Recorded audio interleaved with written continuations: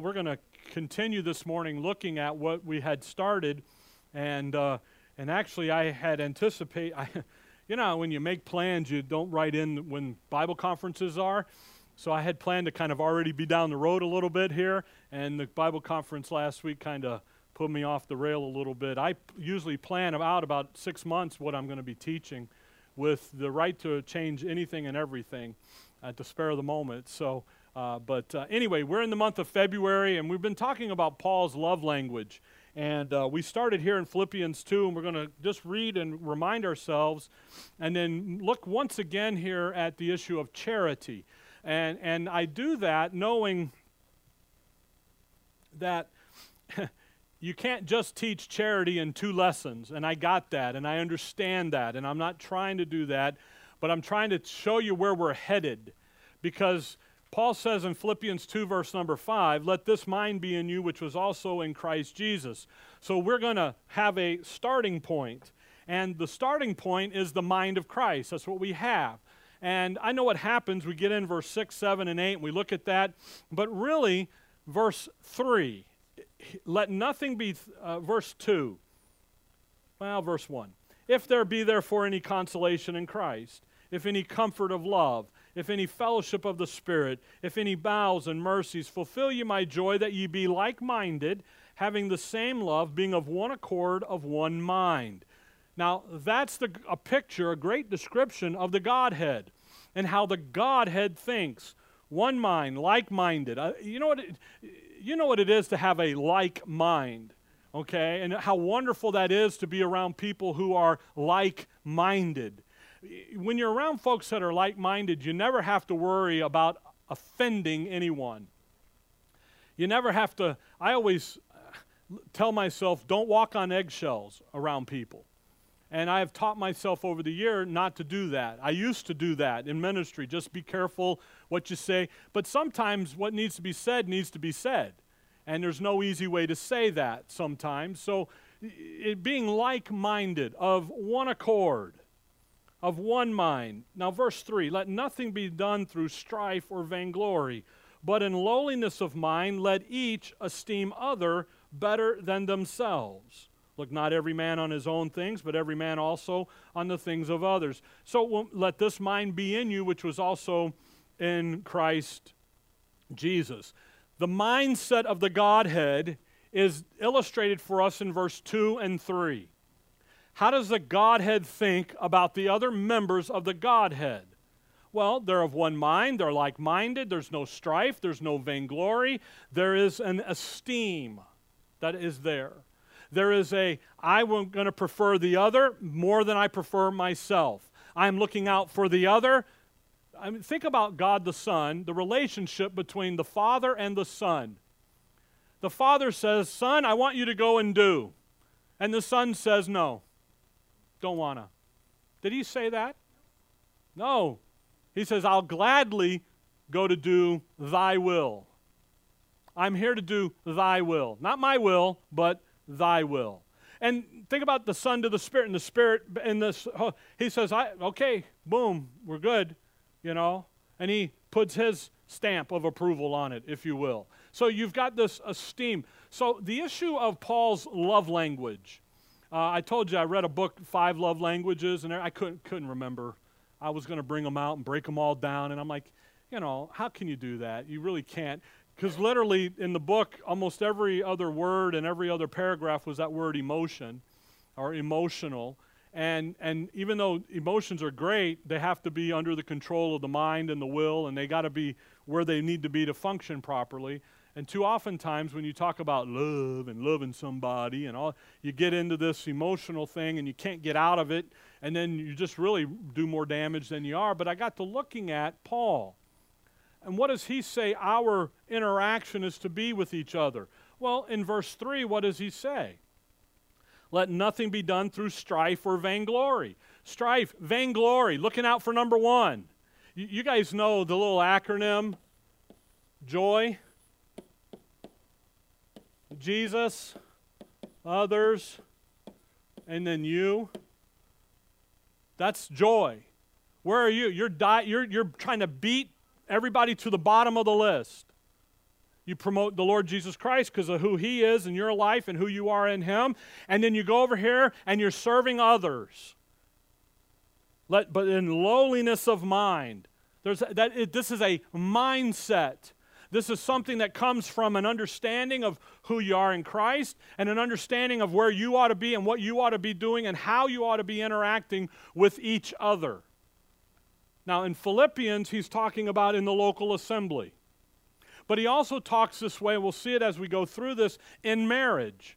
The great illustration of this is in our marriages.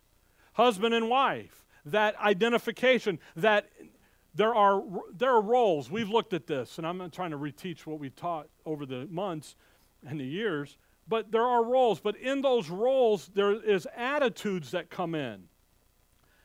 And the attitude that we're to have collectively, remember Ephesians 5:21, submitting yourselves one to another in the fear of God.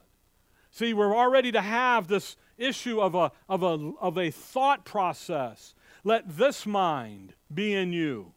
Let us mind the lowliness of mind. What are we going to do? We're going to esteem.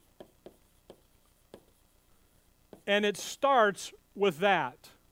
Esteem, hold high, a high regard of one another. And the thinking process, come over to chapter 1 of Philippians. Chapter 1, verse 9. Chapter 1, verse 9. And this I pray, that your love may abound yet more and more in what? Knowledge and in all judgment, that ye may approve things that are excellent, that ye may be sincere and without offense till the day of Christ. Hey, there's a love. There's a mindset, a thinking process that says I have the capability of evaluating things the way God evaluates. Esteem. How does God esteem the other person? How does God esteem my wife, my husband, my children? How does He view them? You have that ability to look at that and say, how does He do that? Well, what does He do? Same way He values and esteems you. He loved you. He died for you. He's blessed you with all spiritual blessings. He's made you complete in Christ. He's taken all of that, and He's imparted it to you. And He says, here, this is for you and me. And the Father comes in and He puts His stamp on Him, the Holy Spirit, and He says, yep, there it is, and He's yours until the day of redemption over there. The rapture, we call it, that the beginning of our hope, if you will. And He says, here's how you're to think about this. Right here, right now, in the moment, you're to esteem them.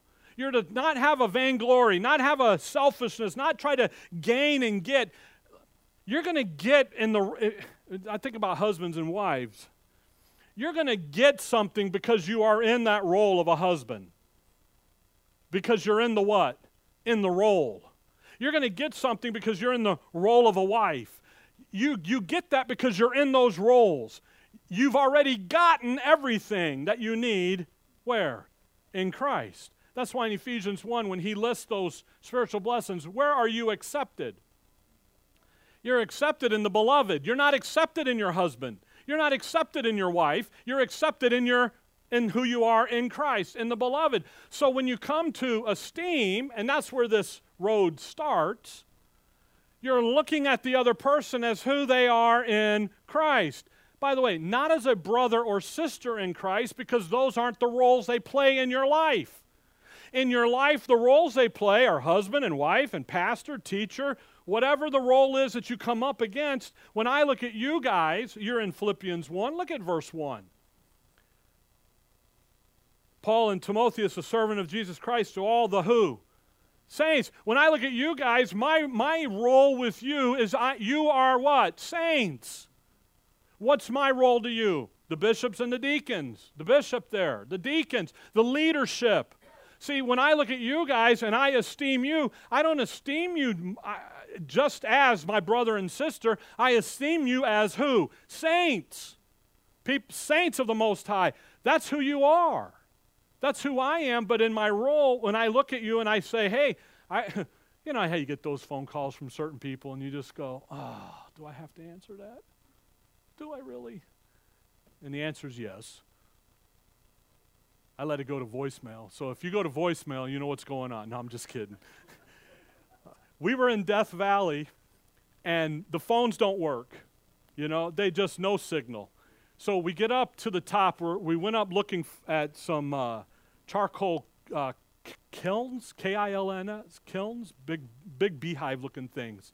They're right on the side of the road. You don't have to get out, but we're going to get out and look at them. It's only 29 degrees outside and snowing, but we're getting out. We don't have no winter jackets, no nothing. We're going, rah, rah, off we go. So we get up there, and guess what I get? Cell service. And I get a download of like, oh, boom. And I'm like, it's waiting for that's just going to wait till we get to the hotel. Why? Because I'm not going to get into it now. The thing is when how do you esteem others? Better than yourself.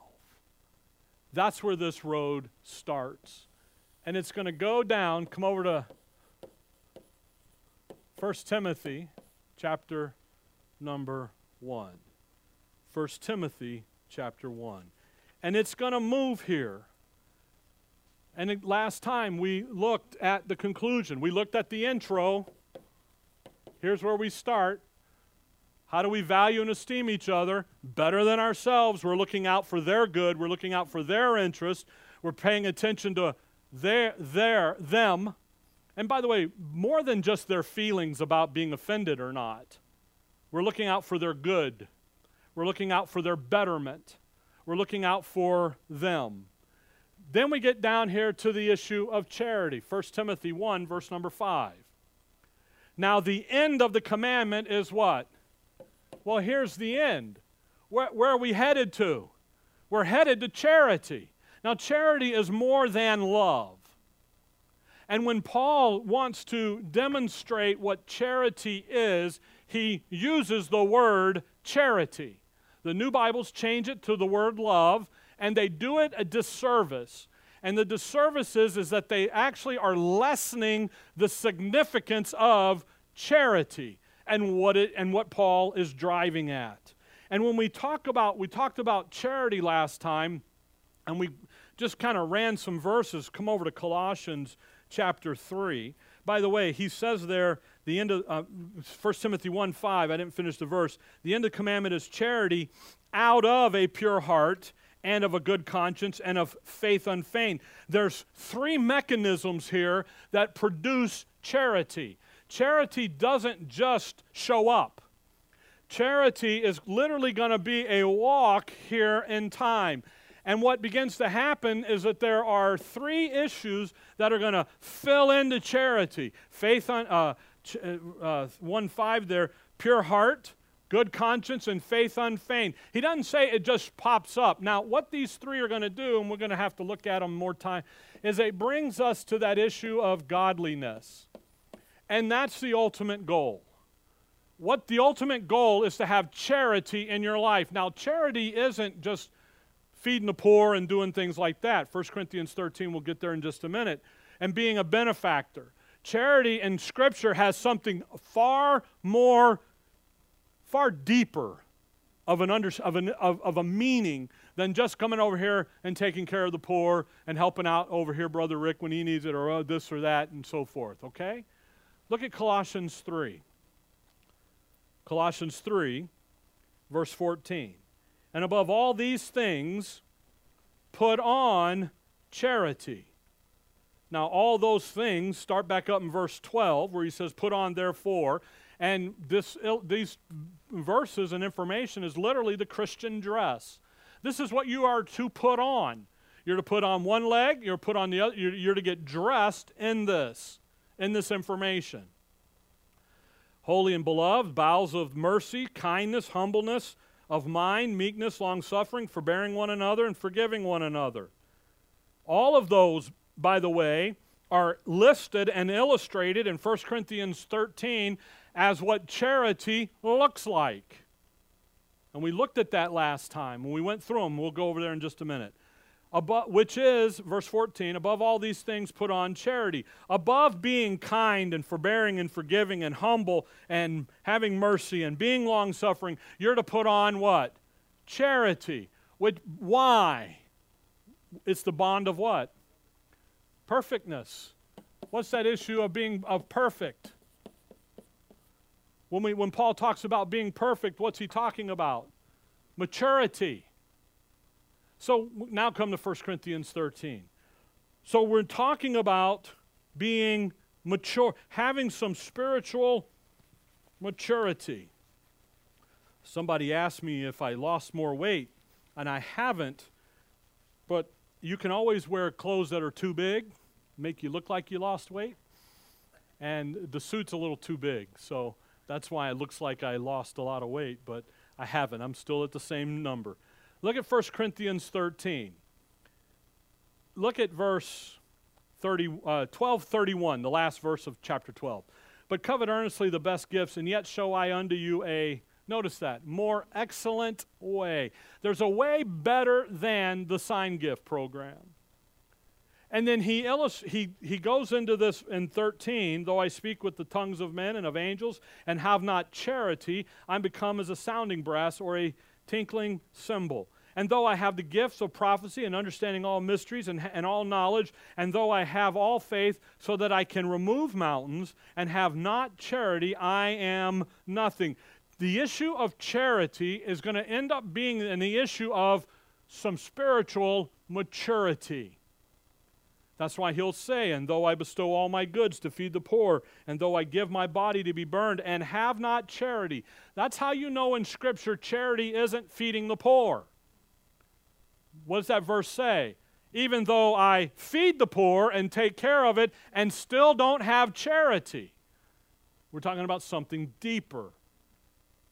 It profiteth me nothing. Charity.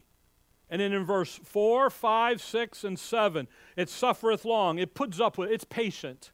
Isn't that a kick? How do you do in dealing with other people? It's kind, tender, and considerate of one another. It envieth not. It's not jealous. It vaunteth not itself. It doesn't brag. It seeketh not her own. It doesn't get out there and try to, do my own thing. It's not selfish. It's not puffed up. There's that lowliness of mind. It doesn't behave itself unseemly. It seeketh not her own.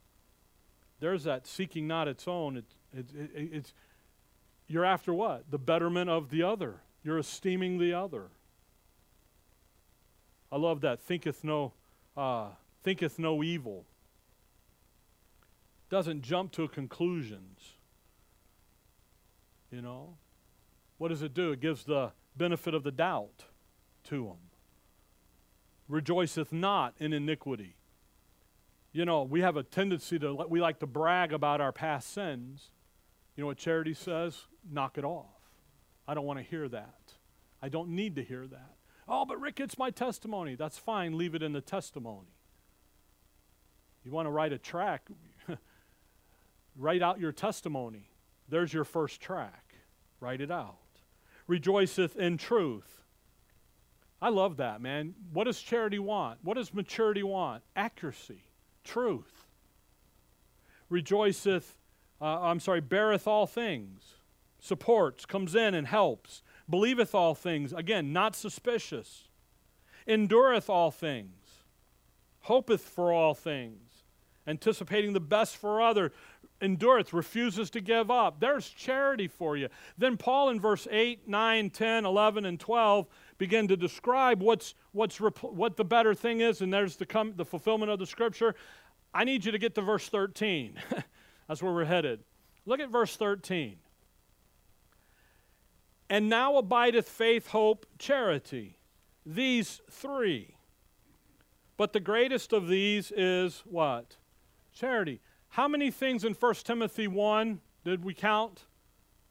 3 things to get to charity. Here, again, faith, hope, and charity. 3 things. These 3, now you think about where Paul's at. He's in 1 Corinthians. He's talking to Corinth. Now, is Corinth a very mature church or a very baby church? They're a baby church. They're carnal, chapter 3. They're babes. They have taken the sign gifts, chapter 12, and they have promoted tongue talking, the tongue gift. Why would they promote the tongue gift above everybody else? All the gifts are equal, by the way. But they promote because where does the tongue talker stand? Right up front, in front of everybody. I got the gift of the tongue.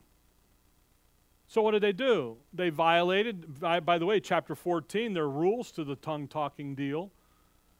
If the modern-day Pentecostal tongue-talking groups today did and obeyed chapter 14 of 1 Corinthians, they would not exist anymore, because the gifts were to be done by men and men only.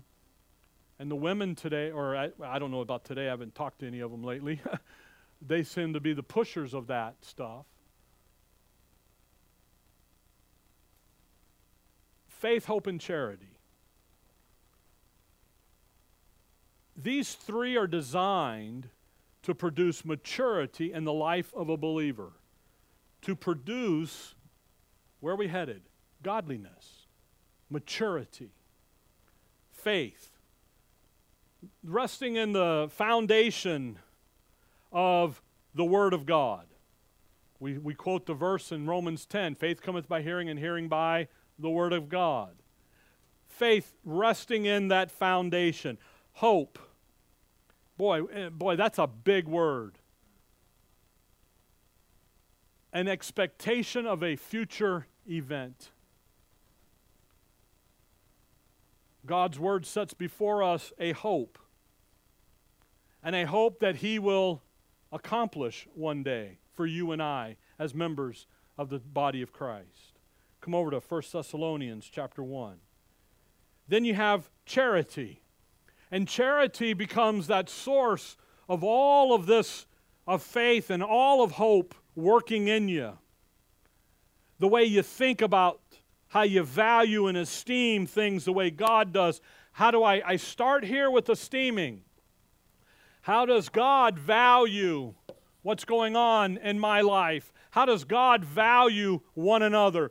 My interaction with others? How does God value what I'm doing and what I'm thinking and how I'm thinking about it?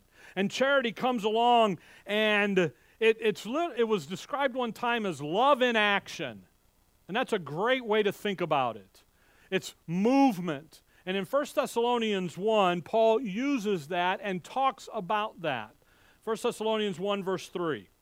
Now, by the way, Thessalonians is said to be a perfect church, if you will. Thing is they have issues even in a perfect church. But they have a model church here. Here's what a model local assembly is to look like. Verse 3, he says, remembering without ceasing your work of faith and labor of love and patience of hope in our Lord Jesus Christ and in the sight of God and our Father. Notice this, labor, a work of faith, a labor of love. There's charity. You guys looking at me like I lost you. We got faith, we've got hope, and we have charity. What's he say to the Thessalonians? By the way, Spurgeon one time said, if you find the perfect church, don't join it. You'll mess it up. So we're not perfect church, so you just come on down. Okay? What's he say? There's a work of faith, a patience of hope. Boy, we're not very patient sometimes. And a labor of love. Those are driven by an understanding of the doctrine. Run your eye right across the page to verse 6. And ye, talking to the Thessalonians, became followers of us and of the Lord, having received the word in much affliction with joy of the Holy Ghost, so that ye were ensamples to all that believe in Macedonia and Achaia. For from you sounded out the word of the Lord, not only in Macedonia and Achaia, but also in every place your faith to Godward is spread abroad, so that we need not to speak anything. Boy, what a great testimony of that local assembly there. That ought to be the desire of every local assembly, to have that kind of a testimony said about them. They even made the Word of God. But watch verse 9. For they themselves show of us of what manner of entering in we had unto you, and how ye turned to God from idols. There's that work of faith. What did they hear? They heard the gospel. What did they believe? The gospel.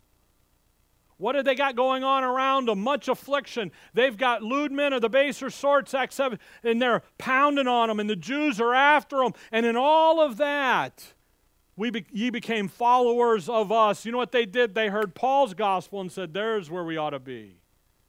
That's who's talking to me. Paul is. The Jews are like, no, it's over here. And they're like, nope, it's over here. They turn to God from idols to serve the living and true God. There's the labor of love. Come along and now let's go serve. Let's get on the lifeline here and let's be where we need to be so that we get to that end. What is the end of the commandment? Charity. Out of a pure heart and a good conscience and a faith unfeigned. We got a goal here to get to. Then he says, verse 10, and to wait for his Son from heaven, whom he raised from the dead, even Jesus which delivered us from the wrath. And there's the patience of hope. And I'll be honest with you, we don't have much patience today, do we? Let's get there. Come on. You know? And you know what he says? No, you ought to have some patience. But look at verse 10 carefully. To wait for his Son from heaven, whom he raised from the dead, even Jesus which delivered us from the what? Wrath to come. That's patience and an understanding of a pre-trib rapture, if you will, of some doctrine of where we ought to be and what's coming, and how do we live with that in view and go at that. So you have these three, and these three, faith, hope, and charity, are all to be functioning in your life all the time, constantly. That issue of faith, you're in Thessalonians, look over at chapter 2. You think about faith. He calls it the work of faith. You have the Word of God empowering your life because you believe it. You have that labor of love. You have this life motivated by a gratitude for what He has done for you and who He's made you in Christ. And then you have that patience of hope. You have that life sustained by the hope that we have in Christ. And you begin to think about faith, and you begin to think about maturity, and you begin to think about labor, you think about hope and charity and faith, and the application of all of this. I know I told you chapter 2. Real quick, let's talk about maturity just real fast, okay? Come back to Philippians, and on your way, go to 2 Timothy 3. 2 Timothy 3. I got ahead of me in my notes, and you can't miss the maturity thing, because that's why we're doing what we're doing. And get a little spiritual maturity into you, a little love language into you.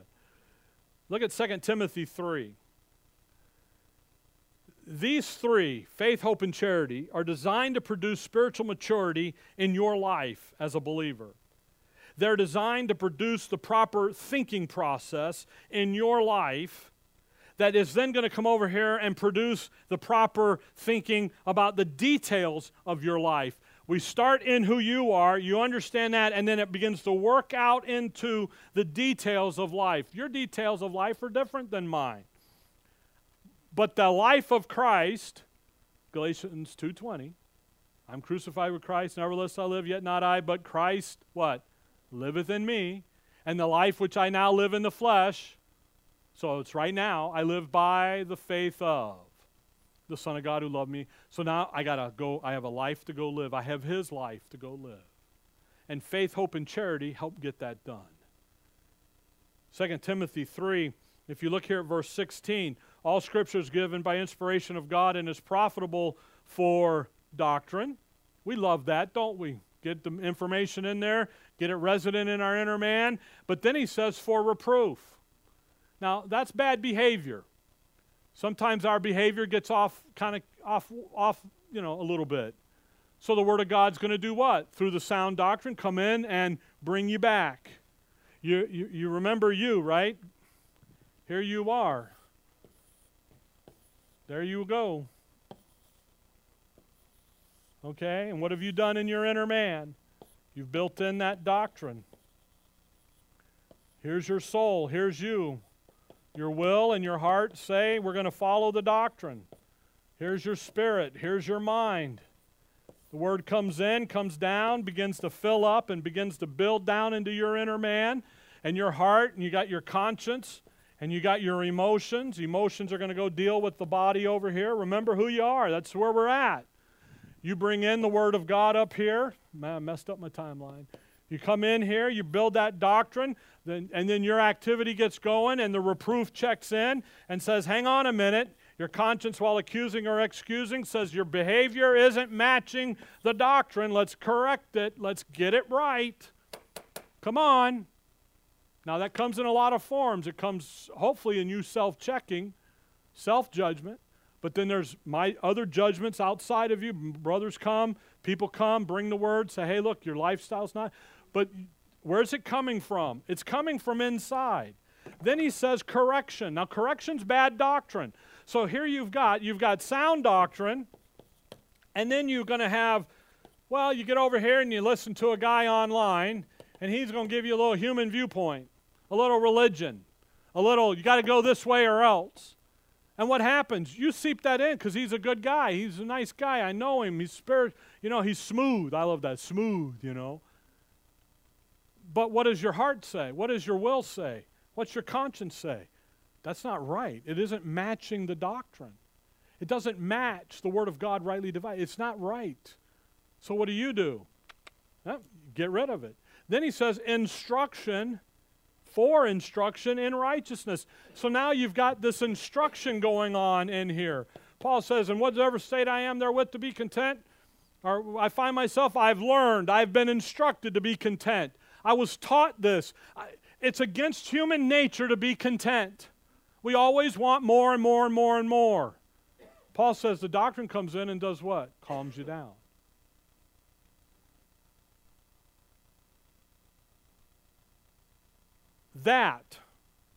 Why is this the case? What's the reason? What's the intent for the Word working this way? That the man of God may be what? Perfect. Well, you never make another mistake. Yeah, you do. Because that's not what the word perfect means. Notice the comma.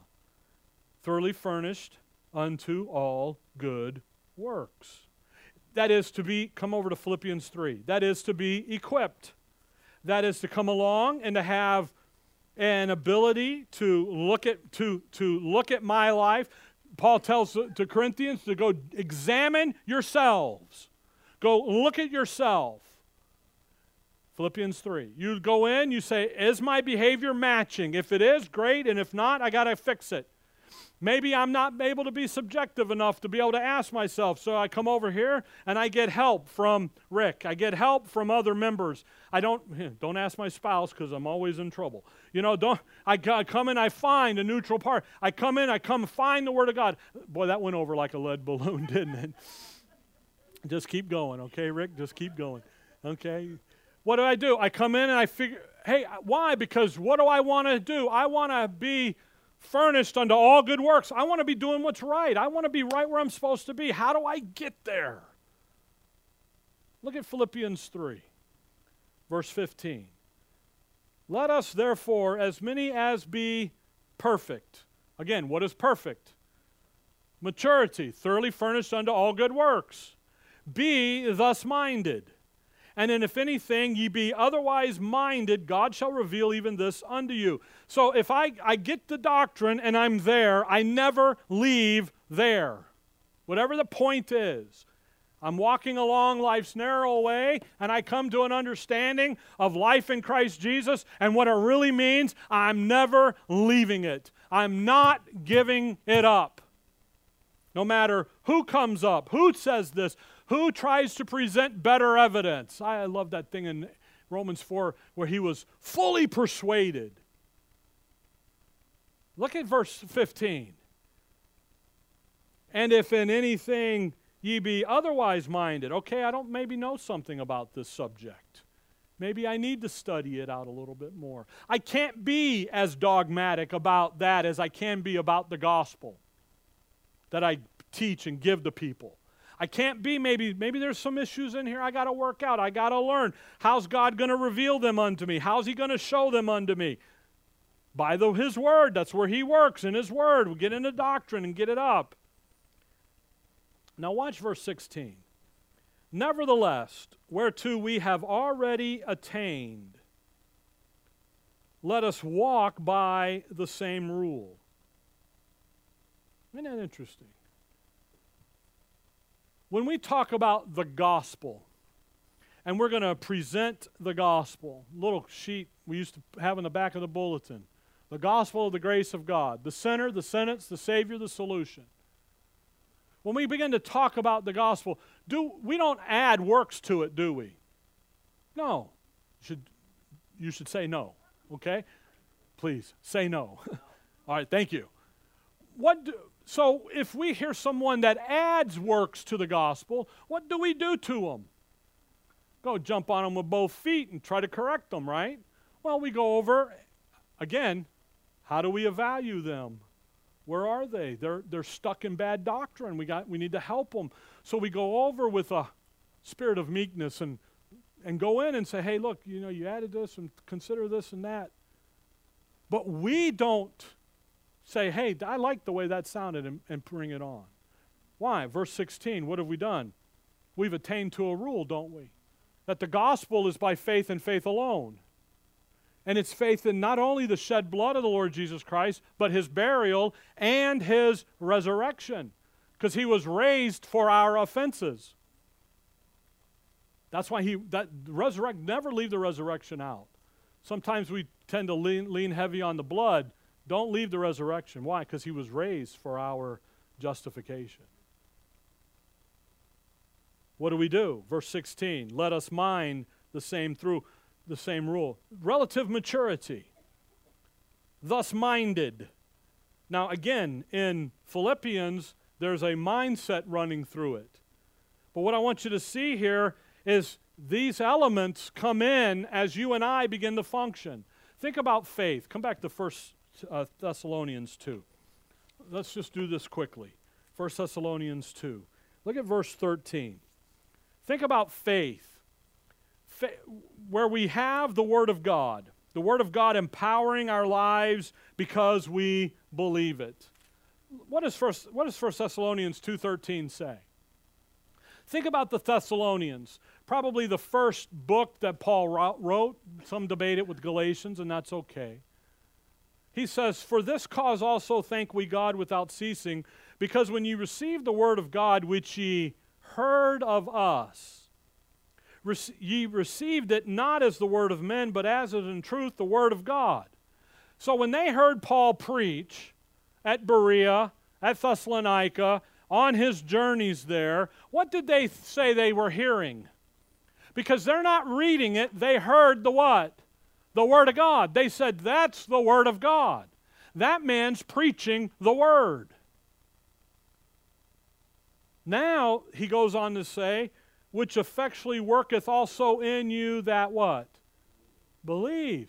There's an effectual working of the Word, not when you hear it, but when you what? Believe it. Now, what's their effectual working? Well, in Thessalonica, it's back up there in verse 7. So that you were in samples to all that believe in Macedonia, for from you sounded out the word of the Lord. What are they doing? They caught the word. They get saved. Paul's gospel. They know Paul's our apostle. They know God's doing something different today. He's not working with the Jews anymore. He's over here working in an all-man ministry. And Paul teaches them Romans in like 2 days. Not really, but literally, boom, gets them established, gets them going. Out you go. By the way, you know how you know that? Acts 14 tells you how he did this. He didn't spend 20 years teaching these people. He got them, they got it. Why? Because they believed that what they heard was the Word of God. And it made an impact on their life immediately. And off they went. Think about faith. Folks, we have the Word of God, and its design is to empower your life when you believe it. If you don't believe it, it's just going to be another book on the shelf that you've read. Its design is to come in and to catch you and to take you and to run with you. Think about hope, the patience of hope, having a life sustained by the hope that we have in Christ. Come over to Titus 2. Titus chapter 2. Titus 2, verse 13. Titus 2:13. We know that one day we're going to receive our new body. We know that we'll be seated in the heavenly places.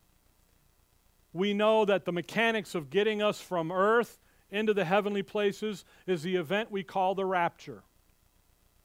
We know that. We believe that. I want you to see Titus 2:13. Looking for that blessed hope and glorious appearing of the great God and our Savior, Jesus Christ. Notice that the rapture is only a part of our blessed hope. Hope has this bigger event than just getting you out of planet Earth or resurrection, our resurrection. He's going to take us, and just because of time, we don't need to run the verse, He's going to take us, present us to the Father. We go through the judgment seat of Christ. He presents us to the Father. The Father then places us into that heavenly places out there, into that rank and authority and the governing of the heavens that is ours to do. And that's our hope, but it doesn't just stop there. It goes on, Ephesians 2:7, for the ages to come. What are we doing? We're showing forth His exceeding, you guys know the verse, riches. And he says, man, we got a hope. We have a hope. We have a life that sustains because we have a future out there that we know about and we understand and we've fallen in love with.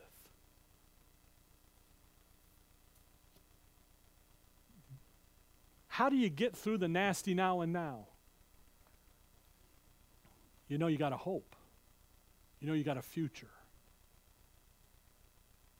And that leaves the last of them, which is charity, which in 1 Thessalonians here is the labor of love.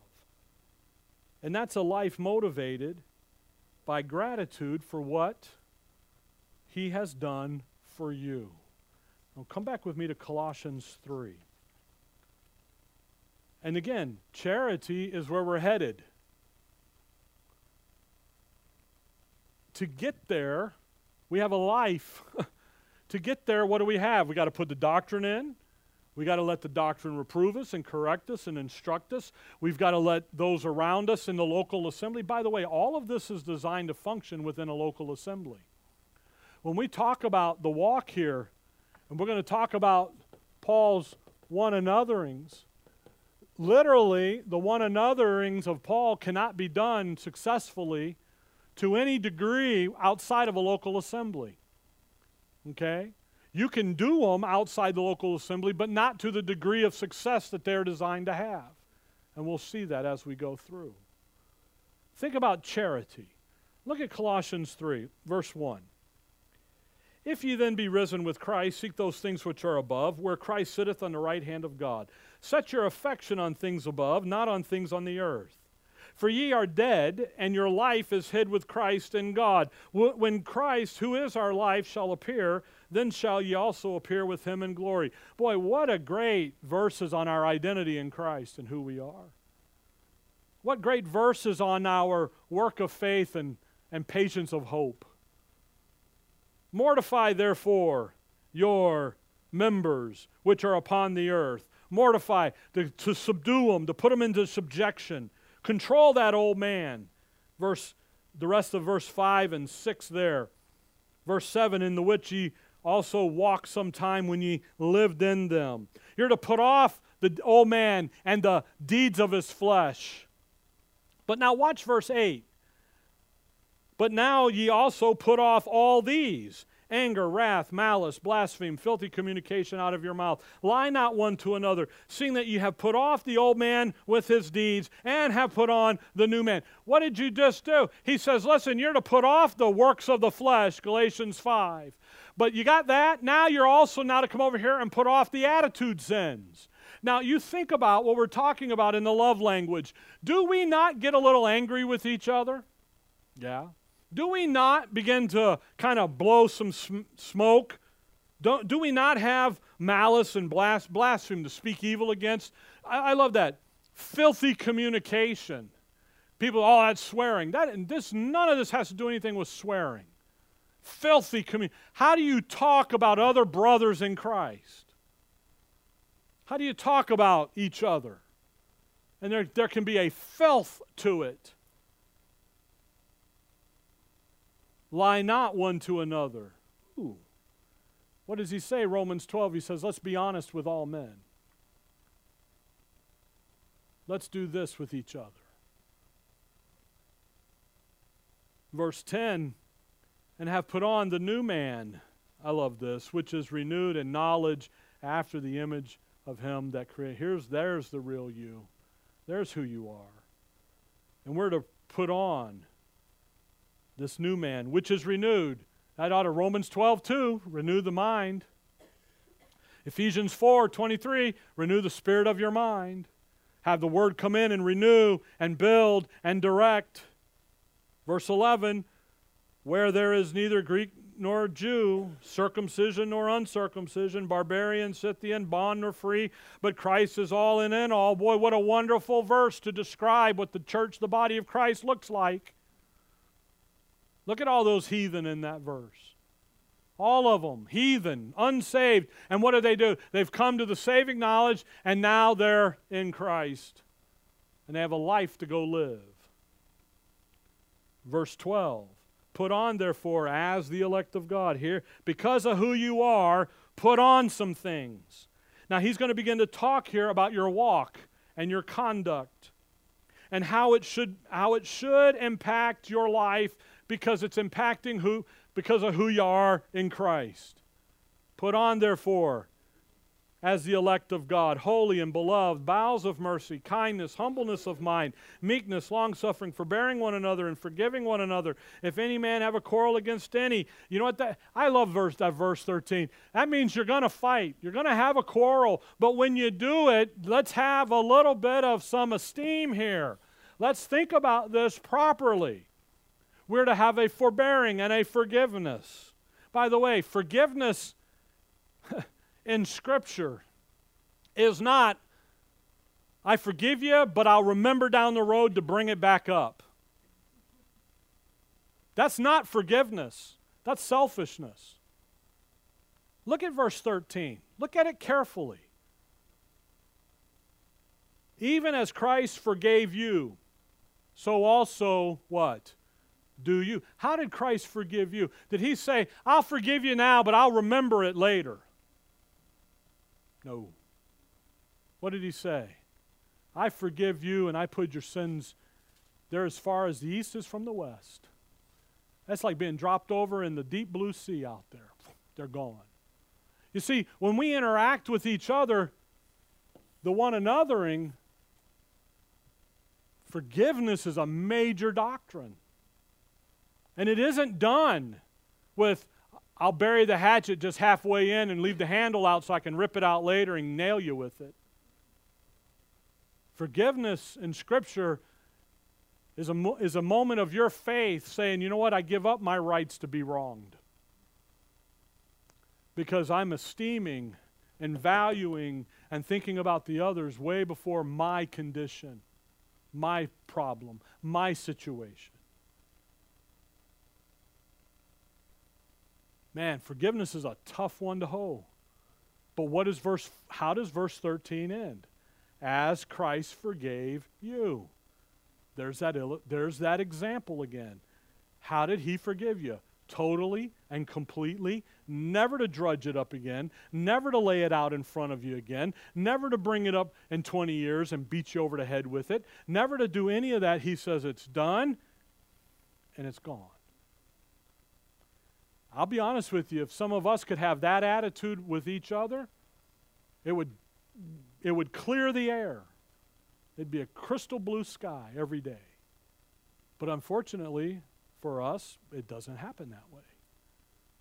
Verse 14, and above all these things, put on charity, which is the bond of perfectness. That love in action. That bond. What ties all of this together. The monkey glue. I love monkey glue. I broke some stuff the other day, put monkey, but you got to remember to put it in little amounts. I gobbed it down, and the next day it's everywhere, you know. It's just stuck on. Man, it gets stuck, you can't move it. By the way, I broke it again, so you can't break it again. But monkey glue, it's the bond. It's what holds it all together. It's what comes in and takes the Christian life and puts it all in there. And then there's our perfectness. There's our maturity. There's that issue of the end out here that we're headed for. Now, how do we get there? Come back to chapter 1 of Colossians. How do we get there?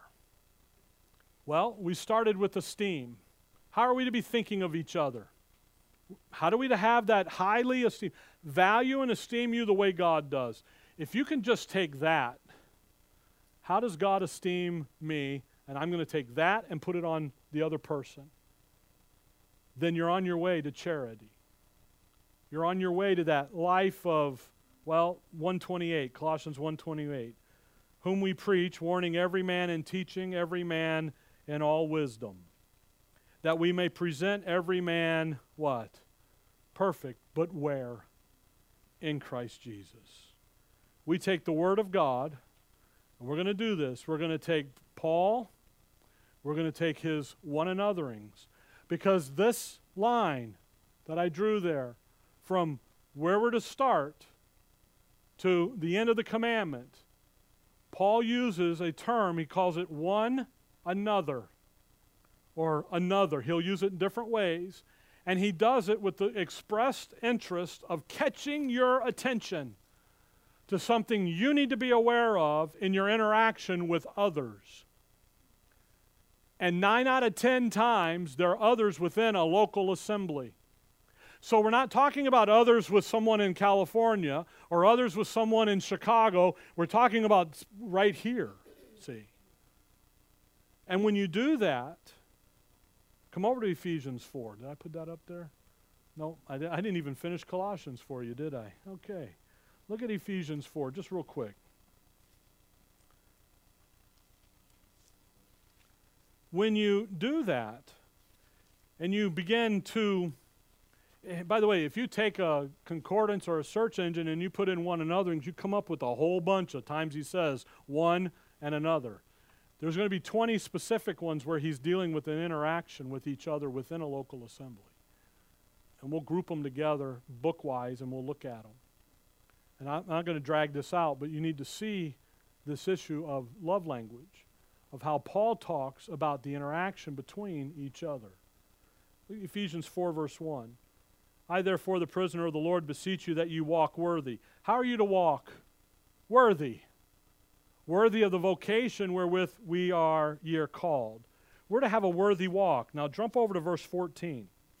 In that worthy walk, which is what he's going to describe out for us in the rest of Ephesians 4, 5, and 6, he says in verse 14 that we henceforth be no more children, tossed to and fro and carried about with every wind of doctrine, by the sleight of men and the cunning craftiness whereby they lie in wait to deceive, but speaking the truth in love may grow up into him in all things, which is the head, even Christ. He wants us to do what? He wants you to grow up. See that? He doesn't want you to stay down here at the infant side. He wants you to move towards the bond of perfectness. He wants you to move. He wants you to, that's why he's going to say, verse 17, This I say henceforth and testify in the Lord, that ye henceforth walk not as other Gentiles walk. Do you know how a Gentile walks with the issue of forgiveness? We were just talking about it. I forgive you now, but I'm going to bring it up next week. That's how a Gentile walks. That's how an unsaved person thinks about it. Verse 20, chapter 5. Verse 1, be ye therefore followers of God and as of dear children. Verse 2, and walk in love, as Christ also hath loved us, and hath given himself for us an offering, sacrifice to God for a sweet-smelling savor. Verse 15, see then that ye walk circumspectly, not as fools, but as wise, redeeming the time, because the days are evil. Wherefore be ye not unwise, but understanding what the will of the Lord is. We're to have a walk of faith. We're to have a worthy walk. And that walk is going to be along this line of esteeming one another, of getting to charity. And it comes through, Paul uses language, the one anothering. So we're going to look at that, okay? What's the end of the commandment? Charity. Why? Because it's the bond of perfectness. It's a bond of maturity. And the faith, hope, and charity, those three marks of spiritual maturity. Once you attain the rule, don't leave the rule. Let it be. If it's something you don't understand, we'll get in it, we'll study it, we'll figure it out, we'll get there. But let's get the rule. Maturity adds to the rule, by the way. What's the golden rule? Do you guys know? Do unto others first before they do it to you? Oh, okay. Sorry. No. What is it? Do unto others as you would have others do to you, right? Just get there before they do. That's not the rule. The rule is, here's who I am in Christ, and I keep building it, and I keep building it, and I keep building it. So that when I get over here to the end of the commandment, charity is something that just genuinely, naturally flows. Too oftentimes I hear people, oh, then nobody loves me. That is not a natural flow of charity. That's a natural flow of selfishness or insecurity. That's the word I was.